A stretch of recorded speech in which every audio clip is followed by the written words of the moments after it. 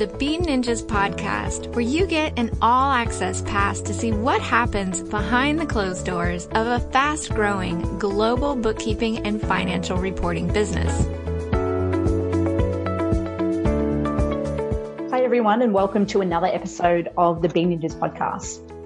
Probably will recall me mentioning the Peak Persona program on previous episodes, and we've also had previous guests, Michael and Wayne, who are Bean Ninjas team members, talk about their experiences with the Peak Persona program.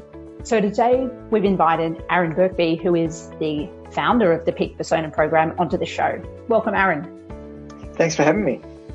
So Aaron, we usually start our episodes by asking our guests to introduce themselves and talk a little bit about their backstory and what's taken them to where they are now.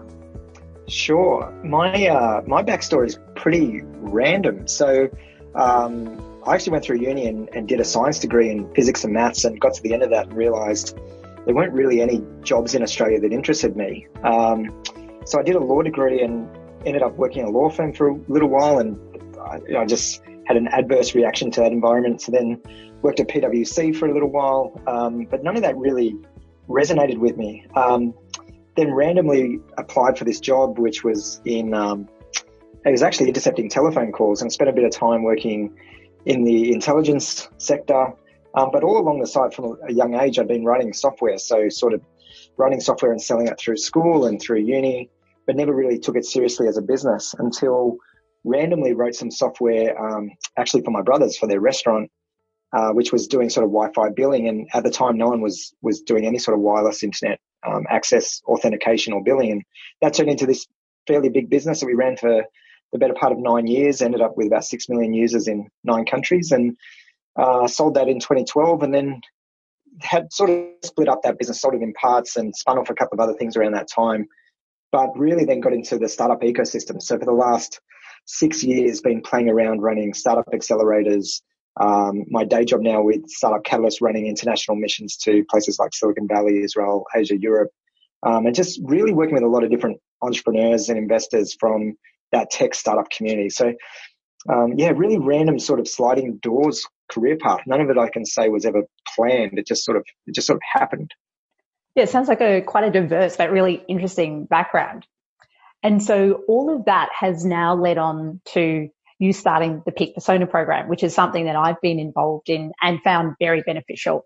And can you talk a little bit about first of all, what the program is, and then what inspired you to start that program? Yes, it's actually really weird how it started. So I might talk about how it started because then it frames what it is now. But so Peter Ellis, who's the CEO of River City Labs, she and I were running a facilitator training session. So training facilitators how to deliver events, and it was a 2-day workshop. And in part of that, we talked about how we prepare ourselves when we go to facilitate an event. And I shared that I'm naturally an introvert, so I do things like I use music playlists to put me into an extrovert state. How I like all these little techniques that we developed, and everyone in the all the participants were much more interested in that content. That was actually what they wanted to hear. So they asked us to spin up another workshop for that, which we did, and it just sort of grew dynamically by people asking. So it got to the point where they were asking if we could run a really intensive program. So we put up a type form to see if anyone would register, and we had 54 people sign up ridiculously fast. We realized, well, there's a need here. So we started Peak Persona, and basically what it is now today, it's online programs. So we look at the habits, techniques and routines of high achievers, whether that's entrepreneurs, athletes, content creators, and basically we distill them down into tangible action items, and we deliver one each day over the period of 30 days. So participants, basically every day they get an email with a short video that introduces them to some sort of technique or routine or even a psychology principle distilled down into something they can act on and experiment with in the day. And at the end of the day, they actually do a short reflection video on really not so much what they did, but how it made them feel. And they do that in a cohort, so everyone gets to see how each other experiences it. So we've been running that for a while now. We've put over 150 people through from 8 different countries, and it's sort of now taking off where now we're doing deep dive programs. So we have this level up program where we look at things like decision making, time management, goal setting. We've been asked to run programs on relationships and all different aspects. But I really feel like we're still in this discovery mode of what is this and where is it going? And I know when I did the program, the 30-day shift program for the first time, one of the first challenges was around waking up early in the morning. And part of the program when I was going through it was getting up at 4 or 5 a.m. and then having some time for myself to set the standard for the day. And could you talk about why that's an element of the program and where you see or how you see that helping entrepreneurs, athletes, or whoever it is in setting up their day? Yeah, so look, I think most of us can relate to a period in our life, and many of your listeners might still be in this mode where you sort of wake up and you get dressed and you go through the mechanics of getting to work. You arrive into your work day and you just have this sensation of the day happens to you. Like people start asking for things or you start reading and responding to emails. And we can end up finishing a working week without ever having really worked on something that we chose to work on. We tend to be reactionary. Whereas the whole purpose of waking up early, so we ask people to wake up much earlier than they normally do. We call it the pre-dawn, to really use that time to invest in themselves. And a couple of funny things happen. Like when we say that, a lot of people think that you start work earlier, but it's actually not about work at all. It's actually about doing whatever is meaningful to you. So it could be exercise, it could be yoga, it could be reading, it could be meditating, it could be doing something creative. But the goal is to actually put yourself into a peak mindset so that when you do arrive at work, you're in this optimal state. Like you're actually living a bit more deliberately. You're actually choosing the emotional state to arrive in work. You're choosing to be more in control of your life. So that simple act of waking up earlier, actually, it's like, actually Tim Ferriss has this great quote. He puts it as, that morning routine is your way of arriving into your workday like you're pulling up like a rock star in a bulletproof limo, and it doesn't matter what the world is firing at you. You're pumping on all cylinders and just energized and ready to smash your day, as opposed to sort of being that victim mentality where the day happens to you. So that's a key part of the morning routine. And look, for some it's quite hard because they're night owls. But if you look at most people who are night owls, their night is actually spent recovering from the damage of their day that happened to them. They sit and vegetate in front of Netflix, they'll drink some glasses of wine, and all of that is the recovery mode, as opposed to shifting it to a morning routine where you're engineering your day and engineering your mindset. Great. That's a great explanation. And I like the way that you described it in terms of arriving into your day and taking control rather than allowing the day to happen to you. Have you had any interesting or surprises coming out of the program in terms of people's feedback or responses to the 30-day shift? Yeah, a lot. So I think, I don't even know where to start because there's so many, but one is the ripple effect. So often we have an individual go through the program and their wife or husband or spouse or their children will also pick up on the same habits and routines. So it ends up this ripple effect where suddenly everyone in the house is getting up earlier. Everyone in the house, one of the things we get people to do, as you would know, is make their bed every morning. And that starts having this ripple effect, and their houses become more organized as a result. The family sort of communicates better.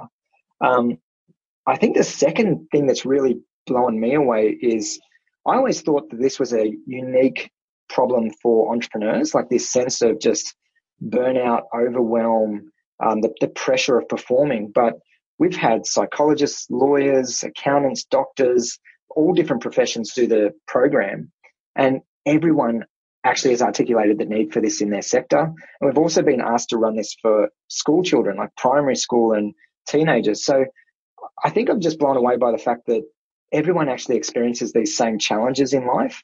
And this sort of, as much as we frame this as, sustainable high performance, a lot of it is really like work-life balance and actually having a better quality of life. And I think everyone struggles with that challenge. It's not a unique thing just to entrepreneurs.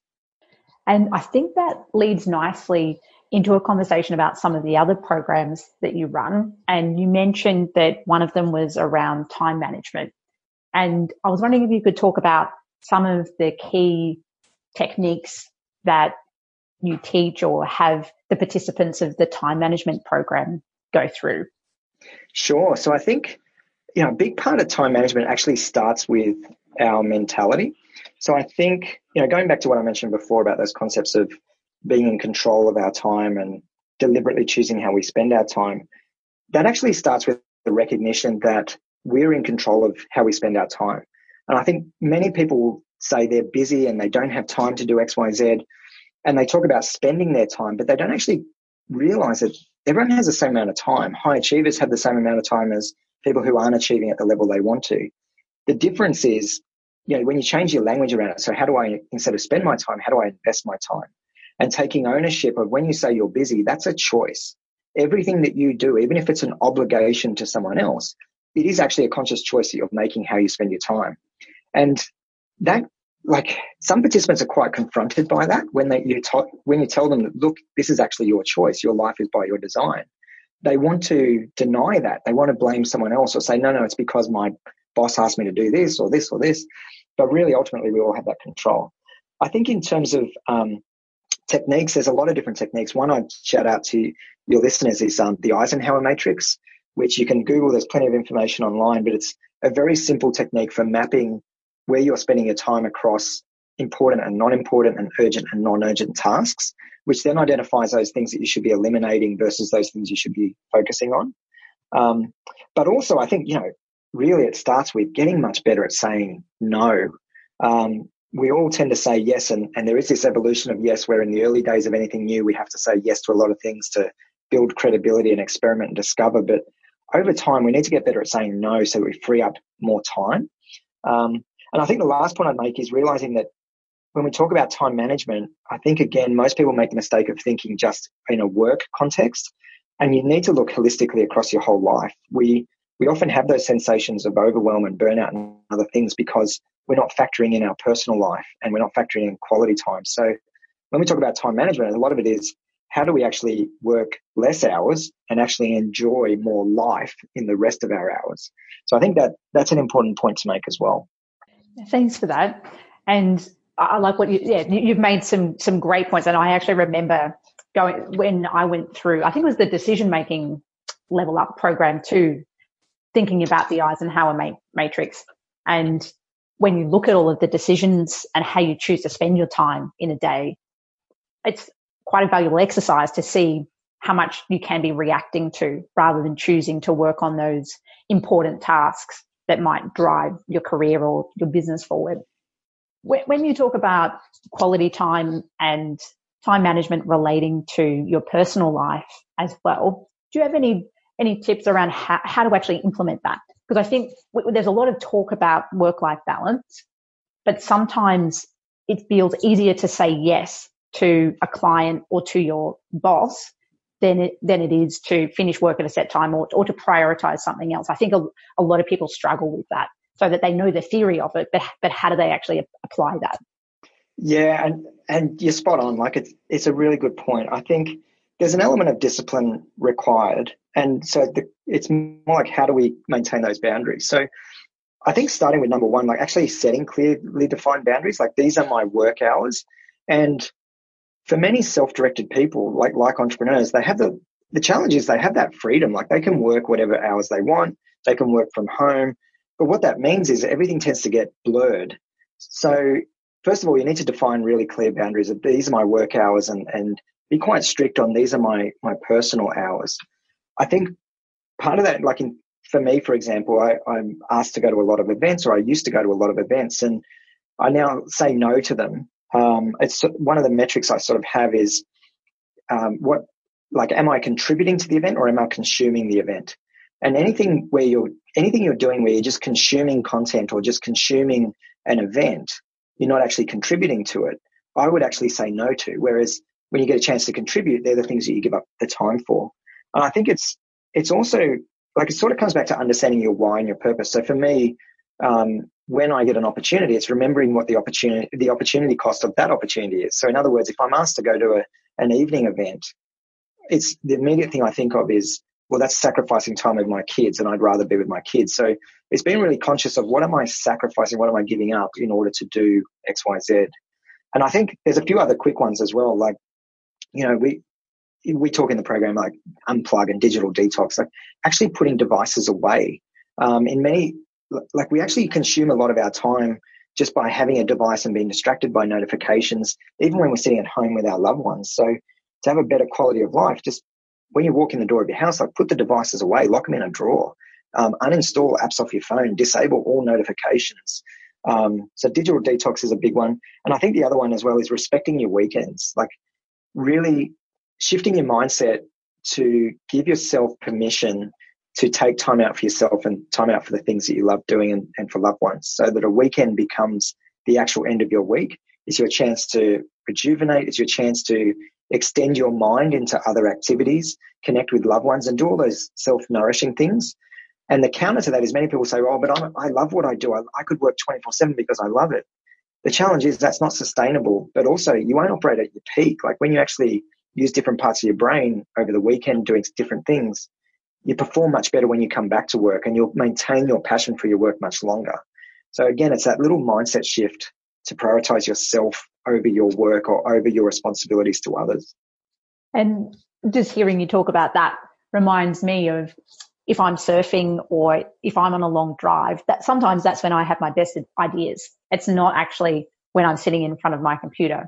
And I know in the past I have had trouble creating boundaries around when I do work and when I don't work. And often, especially in the early years of Bean Ninjas, I would be working on the weekend, which would then mean that I wouldn't have opportunities to do things like go on those long drives or go surfing. And so I wouldn't come up or have that thinking time to come up with those ideas.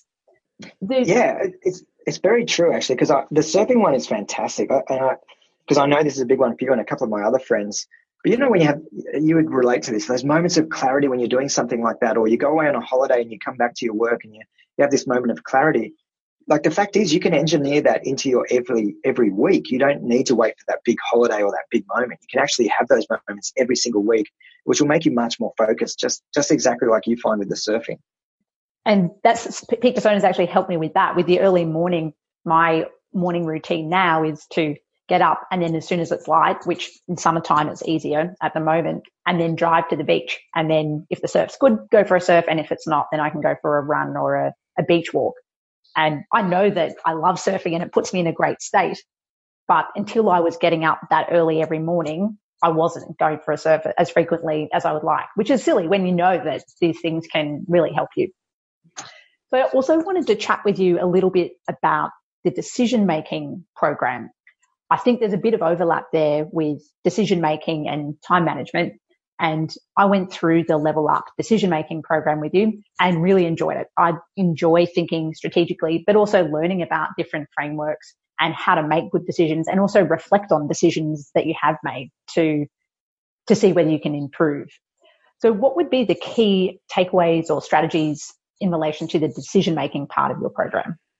Yeah, so decision-making, I really love that program. I like, for myself, researching the content and then facilitating the discussions, I drew so much from it as well. And I think part of it is the realization that there are so many different methodologies, and really it's about like experimenting with what works for you. So like you would recall, we covered a lot on gut intuition. So how do you actually train your gut? How do you recognize your intuitive response in a moment? Because ultimately, when we have those responses in a decision that we have to make, it's a reflection of our core values. It's a reflection of our inherent experiences, but also our subconscious mind is actually 10,000 times more powerful than our conscious mind. So how do we then actually put ourselves into moments where we're sort of reverting our decision-making to our subconscious rather than our conscious? And that comes back to what we were just talking about, like things like going for a surf, or for me, it's like a long motorbike ride or a drive at night. Gives me this clarity. When you remove yourself from the immediacy of your decision, you can have this clarity over it where it's more intuitive. You're in tune with your gut response. I think then there's a whole heap of logical decision-making tools. So we went through different systems of actually mapping out like pros and cons, actually measuring the likelihood of outcomes. So as a human, we tend to overestimate or over-exaggerate the downside. We're very risk adverse naturally, and that comes from our genetic evolution of, trying to avoid being hunted by other animals and just live and survive, is that we actually overestimate the downside. So part of the process of actually writing down on a piece of paper the pros and cons of every decision, but also their likelihood of outcome and also their likely impact, like an actual measurable, tangible measure of the impact if it did go wrong or well, then you can make this objective decision as well. You end up with more clarity around, okay, if I remove emotion from this and I just look at this objectively, this is my answer. This is quite clear. Then I think there's things as well where we separate so we call them filters, but it's like actually asking yourself key questions. So if you're facing a big decision, asking yourself, how will I feel about this in 10 years' time? How would my future self feel about this? How would I feel about this if it was on the front page of a major newspaper publication, or if this was public information that I'd made this decision? But also using, we call it the boardroom, but having role models, which you just do in your head. But for me, one role model would be Elon Musk. So I asked myself the question of, what would Elon Musk do with this decision? What would his decision be? And it's fascinating how everyone has very different role models that they put on that virtual board of advisors in their head, but they're all reflections of two things. One is we choose people, we admire people that we respect because they align with our values, or because they have some sort of innate skill or ability that we don't naturally have ourselves. So by deflecting the decision to this imaginary version of Elon Musk in my head, I'm basically bringing it back to my core value system, but also I'm getting out of the immediacy of my own limiting beliefs about my abilities. And I'm projecting in, well, Elon Musk has these abilities which exceed mine, and this is what he would do. Okay, so if I remove fear, I should probably do that decision too. And you can apply that across 12 different role models in your head and end up with a bit more clarity. But ultimately, all of that is a process where we're removing our immediacy of emotion, our immediacy of limited resources or of obligations to others, or our fear of hurting others, and basically extracting ourselves from that. So projecting longer time frames, projecting unlimited resources. How would you then act or react and make a decision? So over 30 days, we introduced a whole heap of different tactics and techniques around that. But you would know from the program, what really comes out of it is your own realization of how we do layer in our emotions and limiting beliefs. And really, it's when you recognize them, you can suddenly free yourself from them and be a bit more in tune with that, intuition and gut reaction as well. Yeah, right. And I know this is something that probably lots of people would like to ask. Running the program, have there been any benefits for you personally? And then related to that, I'm interested in what your typical day looks like. I think lots of people are curious about that. It's such a, so what do I get out? I get so much value out of the program. It's phenomenal. So number one, I feel a sense of being accountable. And, if I'm preaching this stuff, if I'm sharing this content, I need to be practicing it myself. I feel this obligation to the awesome tribe of people that are in there. And I think that's the other key highlight for me is I'm blown away by the caliber of people amongst this now global network of alumni and just how much they give and how much they share. And I've learned so much, like listening to other founders, but all the alumni, and hearing their personal journeys and their personal reflections. I learned so much from that, and I see, traits of myself in them, and I see what they go through and the lesson that they would derive, and it helps me unlock realizations about myself and my own limiting beliefs. So I get an incredible amount of value out of the program, or all the programs. In terms of my daily routine, so I wake up somewhere between 4 and 4:45. Usually it's for a long time it was 4:21 on the dot. My body clock is pretty in sync where I don't need an alarm. I get up, I go to the gym, and usually it's at the gym when I watch everyone's reflection videos. So as I'm doing my training program, I'll be watching everyone's videos and commenting on all the channels and topics. Usually then on my walk back from the gym, I record a video back to the group, sort of sharing my reflections on their reflections. Then I have breakfast with the kids, so spend a fair bit of time in the morning with the kids. I try and take the kids to school a couple of days a week, but really try and have very focused quality time with them. And then from then it's just work. So I get into work. I work through the day. Often I have a lot of events, so night times can be quite challenging for me.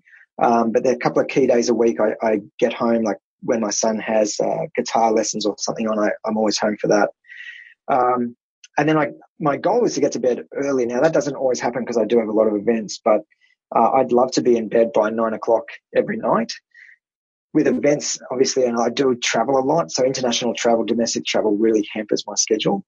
And then on weekends, I'm now very good at completely disconnecting from my day job, but I still am quite involved in the Peak Persona channels, so stay on top of the programs that are underway and just communicating with the alumni, which I absolutely love, but I also need to be conscious of managing that. So I am really present with my kids and just present in the moment of my weekend. But yeah, weekends for me are about getting away. I like to get out of the house and go down the coast or something. Yeah, I've in the past, if I stayed at home, I would still see my large to-do list. And so going away is a great way to force yourself to stop doing anything and be present with the people that you talk about. I know that I was really curious about what your day looked like. So thanks for sharing that. And that also leads into some topics around travel, and firstly business travel. I know you actually have some great tips around how you maintain your routines when you are traveling. Could you share a couple of those? Sure. So number one, it comes down to preparing. So knowing that you're going to travel, you know in your head already you're going to struggle with like the time zone and sleep pattern and exercise and good diet. So for me, I always choose a hotel that has a gym in it or is close to if it's domestic travel, I'll choose a hotel that's close to a Jets gym because I'm a member there. But if ideally I have a gym in the hotel. Even if I can't find that though, like as soon as I land in a city, I love to go very first thing for a run. I love getting the orientation, like discovering a new city. Getting out in the sunlight helps with the jet lag as well. But every morning I will get up early. I still do my pre-dawn every morning. I still go out for a run or do some sort of exercise. And even if the hotel doesn't have a gym or it's raining outside, I'll do something in the stairwell, like the fire stairs, or always try and do something. I always make my bed in the hotel as well, which sounds weird because there's room service and they make it for me. But it's as you would know from the program, it's the psychological impact of that act and setting yourself into a state of momentum for the day. I try and eat healthy when I travel, but that's not always possible. In fact, especially with Catalyst missions, they're pretty bad on the diet, and there's lots of social events. So diet I do struggle with a fair bit, but I always carry water with me when I travel. I consume a lot of water when I travel. And probably the other thing is lots of music. So I use music playlists, like you would know from the program, having curated playlists for particular modes of action, like particular moods. And I listen to a lot of music when I travel. And the last tip for me, I think, which stands out is always making the effort to call home to my kids. So the tip I have there is like FaceTime. If I just audio call, they're not that interested in chatting to dad. But if I use FaceTime and I'm out in the street and I show them the different types of vehicles or the different buildings or architecture, whatever it is, they really love seeing that different culture or that different environment. So it's a great way to reconnect with the kids as well. Yeah. And speaking of travel, I think you've recently returned from an exciting trip to Everest Base Camp. Yeah. So just got back recently from Nepal. So it was a 2-week trip up to Everest Base Camp, and it's amazing. Like everyone can do this hike. It's really phenomenal actually seeing all the different types of people that go over. An amazing experience, amazing countryside, amazing people. So I highly recommend it. But yeah, for me, we had fantastic weather going up. I was feeling amazing up until the night before we hit base camp. I came down with really bad altitude sickness. And I was in a really bad shape. So I had very bad diarrhea. I was vomiting, massively out of breath, to the point that I could only walk for short stints and I'd have to recover. It's a horrible, altitude sickness is incredibly horrible. But yeah, pushed through, made it. And in hindsight, actually, I think being sick was actually an amazing part of the experience for me, something I'll never forget. And I really had to push myself through on a lot of different levels. It's the hardest thing I've actually ever done, was pushing through that sickness. So really grateful for the experience, but yeah, highly recommend it. I absolutely loved it. I think years ago, I've hiked in the Annapurna region of Nepal, but I think that was quite at a lower altitude. So I was lucky. I don't think I suffered from the altitude sickness, but I remember it being incredible. Yeah, it's absolutely stunning. And what blew me away, I think more than anything else, was the variety of landscapes. So like you would start out going through almost rainforest conditions and then into these open, almost like grassland plains, but still with these incredibly high mountains. And then as we got closer to Everest, it just becomes this lunar landscape of rock with that it's an altitude that doesn't support life. So there's no plants, there's no animals other than, you know, yaks that are brought in. It's a really phenomenal experience just for that variety of landscape and conditions. And did going to Everest Base Camp then make you want to climb Mount Everest? Yeah. So it's really funny because I think you know this about me. I was always curious about wanting to summit Everest. So going to base camp was sort of a no-brainer. It's like, yeah, I definitely want to go because I want to know if I could do Everest. And all the way up, I was like, I would love to do Everest, But then once we got to base camp, the Sherpas, so our lead Sherpa has summited 9 times. One of the other Sherpas had summited 7 times. And our mission leader, Ben Southall, he was based at base camp for 3 months, filming a documentary where he interviewed a lot of the climbers who'd gone up, and some of those climbers had ultimately died. So they shared like why people die on Everest and what goes wrong. And listening to all that made me realize that even if you do everything absolutely spot on and you are on your game and get everything perfect with your summit, you could still die because of someone else's poor choice. And that for me was a bit of a game changer. It's like, no, I really don't want to be in that position where I die because of someone else's decision or choice. So no, I'm no longer interested in summiting Everest. Well, we're coming to the end of the episode. Did you want to give a quick recap or share any other lessons or takeaways around the Peak Persona program, Aaron? Yeah, look, I think just one key thing, which actually came up in the program that's currently underway today, but it's just this concept that I think as a society we celebrate people who work really hard. It's almost like a badge of honor that I'm putting in 10-hour days, 12-hour days, and I haven't had a day off in X amount of time. And there's this expectation that we should be doing more.